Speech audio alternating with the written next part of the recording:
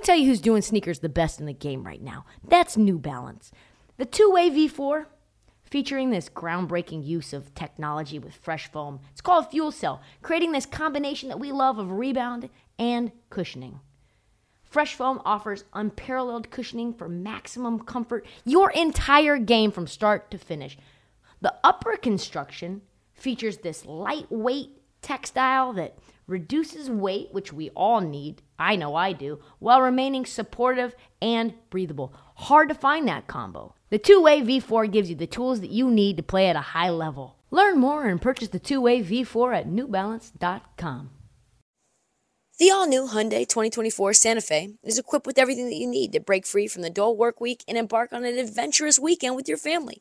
The all-new Hyundai Santa Fe's features, like available H-Track all-wheel drive, standard third-row seating, available dual wireless charging pads, ensure that you can take on any adventure.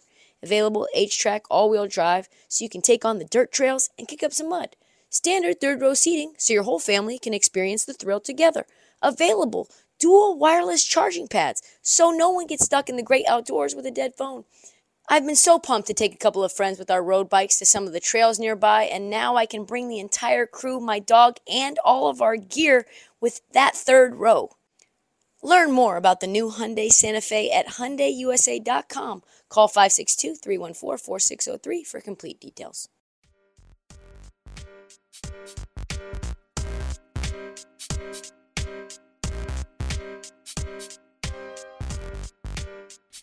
Let's go over to Los Angeles, where things are going swimmingly. They have 2 games under their belt. Let's be honest. I'm reveling in being right. I am reveling in the feeling of so rightness that I don't even know what to say. This is a complete and total meltdown. A complete teardown.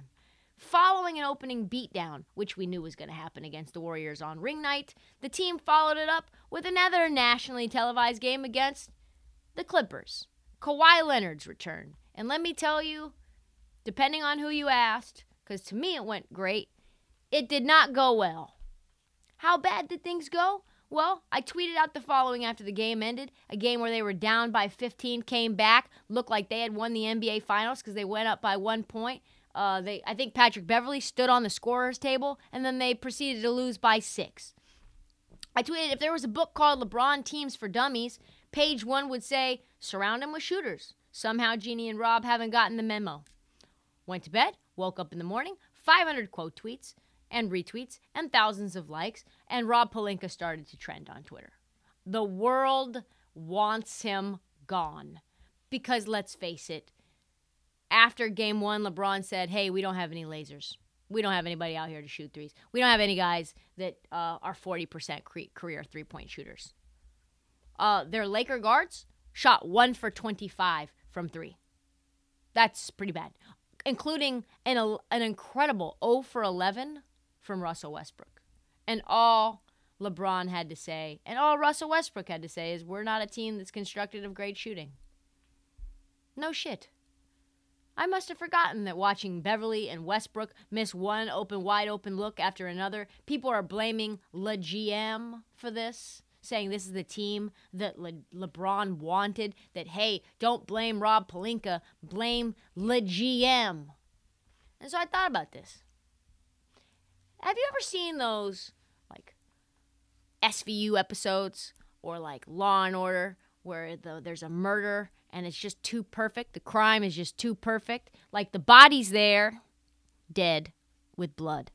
The murder weapon's there with DNA and fingerprints.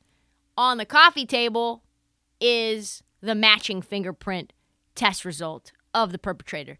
In the corner of the bedroom is the perpetrator sitting on the table or sitting on the bed with his hands tied up and like a handcuffs sitting there with the note that says, I did it. And you're like, open case, closed case. That's right. So that's kind of what this LeBron thing is. LeBron James having a team full of non-shooters, not just good shooters versus elite shooters, like very bad shooters, all of them, led me to believe, is this something that's too clean of a case. Is there a conspiracy brewing? Why would LeBron James, one of the most powerful athletes in the world, sign off on a team full of non-shooters that not just aren't great shooters, they love to chuck, and they look bad doing it? He's a smart guy, one of the better IQs in the league. So why would he do that? And then a conspiracy rolled over my body. Like if the creator herself was speaking in my ear directly. Like the beam of energy people talk about when they get abducted by aliens, folks. I now know what's going on. First and foremost, we've talked about this before. LeBron James is a guy that we know loves attention. He likes the spotlight. A guy we know is never going to win the undisputed GOAT debate title. Never, based on rings alone. So he has to just basically break every individual record set on planet Earth in the NBA. He's nipping on the heels of the all-time scoring record. By who? Kareem Abdul-Jabbar, another Laker. So LeBron James, in a Laker uniform, is trying to beat and break the record of Kareem Abdul-Jabbar in his 20th year. Who knows how long it's going to be until Father Time takes over. Start breaking his body down. There's an entire national advertising campaign about this right now. LeBron James literally battling Father Time as played by Jason Momoa. It's on his mind. What's the one thing that slows that possibility down and allows maybe an injury, catastrophe from stopping this? Sharing the ball with a bunch of lasers. A bunch of scorers. A bunch of bucket getters. With a team full of non-shooters, LeBron can blissfully shoot and score 35, 45 points per night, and nobody will call him a ball hog. They'll say that he is dastardly undermanned. He is trying desperately to get this team to be competitive. No one will even say a word about him holding on to the ball like his life has depended on it. Plus, we know he won't have to go deep into the playoffs. His season ends in April. What does that mean? Well, we know playoff scoring doesn't matter for the title, but more so, like I said, his body. His body now gets April through October to rest, rejuvenate, and take whatever gin blood that Tom Brady is taking to regenerate himself for the rest of time. Good players increase the probability of playoff appearances, which only hurt his GOAT argument because he has a bunch of playoff appearances and no titles. Just take the playoff appearances out. Just take that out. He's going to put more tread on his tires. What are the point of the playoffs if LeBron James isn't going to win it all? We've cracked the code. That's got to be it. Why else would LeBron James have the worst shooting team in NBA history? What if Rob Pelinka isn't doing his job poorly? What if Rob Pelinka is doing his job to perfection? Bet you haven't thought about that. Think about that. Well, we talk about the Golden State Warriors. This episode is brought to you by Progressive Insurance. Whether you love true crime or comedy, celebrity interviews or news, you call the shots on what's in your podcast queue. And guess what? Now you can call them on your auto insurance too with the Name Your Price tool from Progressive. It works just the way it sounds. You tell Progressive how much you want to pay for car insurance, and they'll show you coverage options that fit your budget. Get your quote today at Progressive.com to join the over 28 million drivers who trust Progressive. Progressive Casualty Insurance Company and Affiliates. Price and coverage match limited by state law. Good news and bad news out of Golden State. The good news, the Warriors' back-to-back championship off to a hot start. The team looked absolutely unstoppable, and that is with Klay on a minutes restriction. The bad news, Draymond Green's still in the doghouse.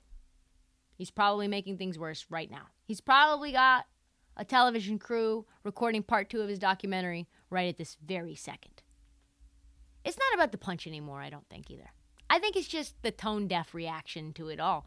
The backlash to the punch, and just lay down and take your punishment. Atone.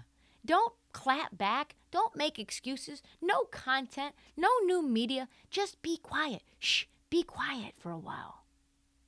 I talked about this on the last pod, so I'm not going to go through the details. It was terrible. But Zach Lowe has now reported that things are frosty as fuck in the Dub Nation. This is what he said. If anything, I think we may be underplaying the level of iciness and tension that they are navigating right now. And that's not to say, are they going to trade Draymond? Everything that I've heard is that they're not trading Draymond. They're just not going to. They're trying to win the championship. And we'll try to ride it out unless something drastic happens. But Draymond is going to be on the team all season. Locked On Warriors host Cyrus Satsats, he also talked about this. He said there is zero healing right now going on between Draymond and Poole. He said, I've had sources tell me behind the scenes Jordan Poole has not forgiven Draymond. They haven't spoken. Wow. He's not happy. I don't know how you could be. It's a horrible look. The image of it is awful.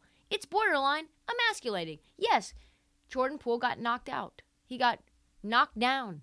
Whatever you would say, I'm not sure if he was unconscious. That's only, between Jordan Poole and his medical team. But I am absolutely shocked that Jordan Poole hasn't forgiven Draymond for just sunning him and punching him in the face. As for the Draymond documentary, by the way, it was entirely filmed, conceived, finished in the 7 days that he was away from the team. Steve Kerr hasn't seen it. They didn't even know that it happened until, the media asked him about it afterwards. They were like, huh? Steph Curry said he hadn't seen it. He also said this, which was kind of a warning. He's been in production with the new media stuff, and I'm sure that's not going to end, but hopefully everything is in light of trying to protect the team and make it about what we're trying to do on the floor as the priority. Let me just let you in on a little secret, Steph. It wasn't about that at all. It wasn't. There was no protection for the team. It was protection for Draymond. Draymond was about himself. Man, there's a ton of think pieces out about this. Like, why would he do it? What was the purpose? But that's really not the question to ask. The question that we have to ask is, should we actually believe Draymond? That he cares about this interaction in any way? That he was appalled by his own actions? Was he really sorry? Was he spending his time away reflecting? Because if the first thing you do when you get pushed away from a team, whatever, it was mutual, but it wasn't, right? So the first thing you do is you call your agent and you set up a meeting with Omaha Productions, and then you call TNT to say, hey, I've got a 7-minute documentary to put on top of the documentary you guys are already making about me. Can you have a film crew come over to my house for the next 7 days while I'm away until I come back for a ring night? That doesn't tell me you're like thinking about being very zen. It doesn't feel like you're looking inward. It feels like you're kind of trying to push your own agenda and using your relationship with TNT to push said agenda to make you look better, probably to increase the value of your contract or increase your brand or who the hell knows what. But listen, when you don't tell the Warriors ahead of time you're going to do this, oh my God, that is night sleep mag. That's a bad look even to me, the sole fan on Draymond Island. We got to watch this one. I don't know how it ends. Quick update on Jay Crowder. For those who don't know, Jay Crowder is sitting out until he gets traded because the Suns aren't paying him what he's worth. They won't give him a starting role, and this has created yet another locker room issue for the Suns. And with the Ayton drama bubbling, they do not need this. No. Even if Ayton said, oh, yeah, everything's good now, we're back to normal now, I do not believe that. Normal is not a word that we can use to describe anything that's going on in Phoenix. When you have a point guard that grinds his teammates down to dust, you've got an owner who's currently selling the team because of all the isms, when you've got a big man who is the number one pick, who you couldn't even muster up enough enthusiasm to offer him a contract until he was offered by another team, and now another player who's holding out, actually not even holding out. You've told him just to stay away from the team, which is fucking weird. It's fucking weird. A new article dropped yesterday from my guy, Jake Fisher, exploring how weird the whole situation has gotten. Since Phoenix decided to replace Jay in the starting lineup with Cam Johnson, we knew he was going to want to trade. They're not going to offer him $10 million a year, which is what he's getting paid now, to sit on the bench.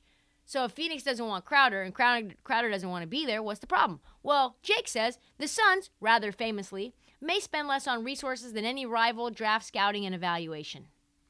Phoenix is curiously the only team in the NBA that does not owe any outgoing picks from previous trades or have any incoming picks on the horizon.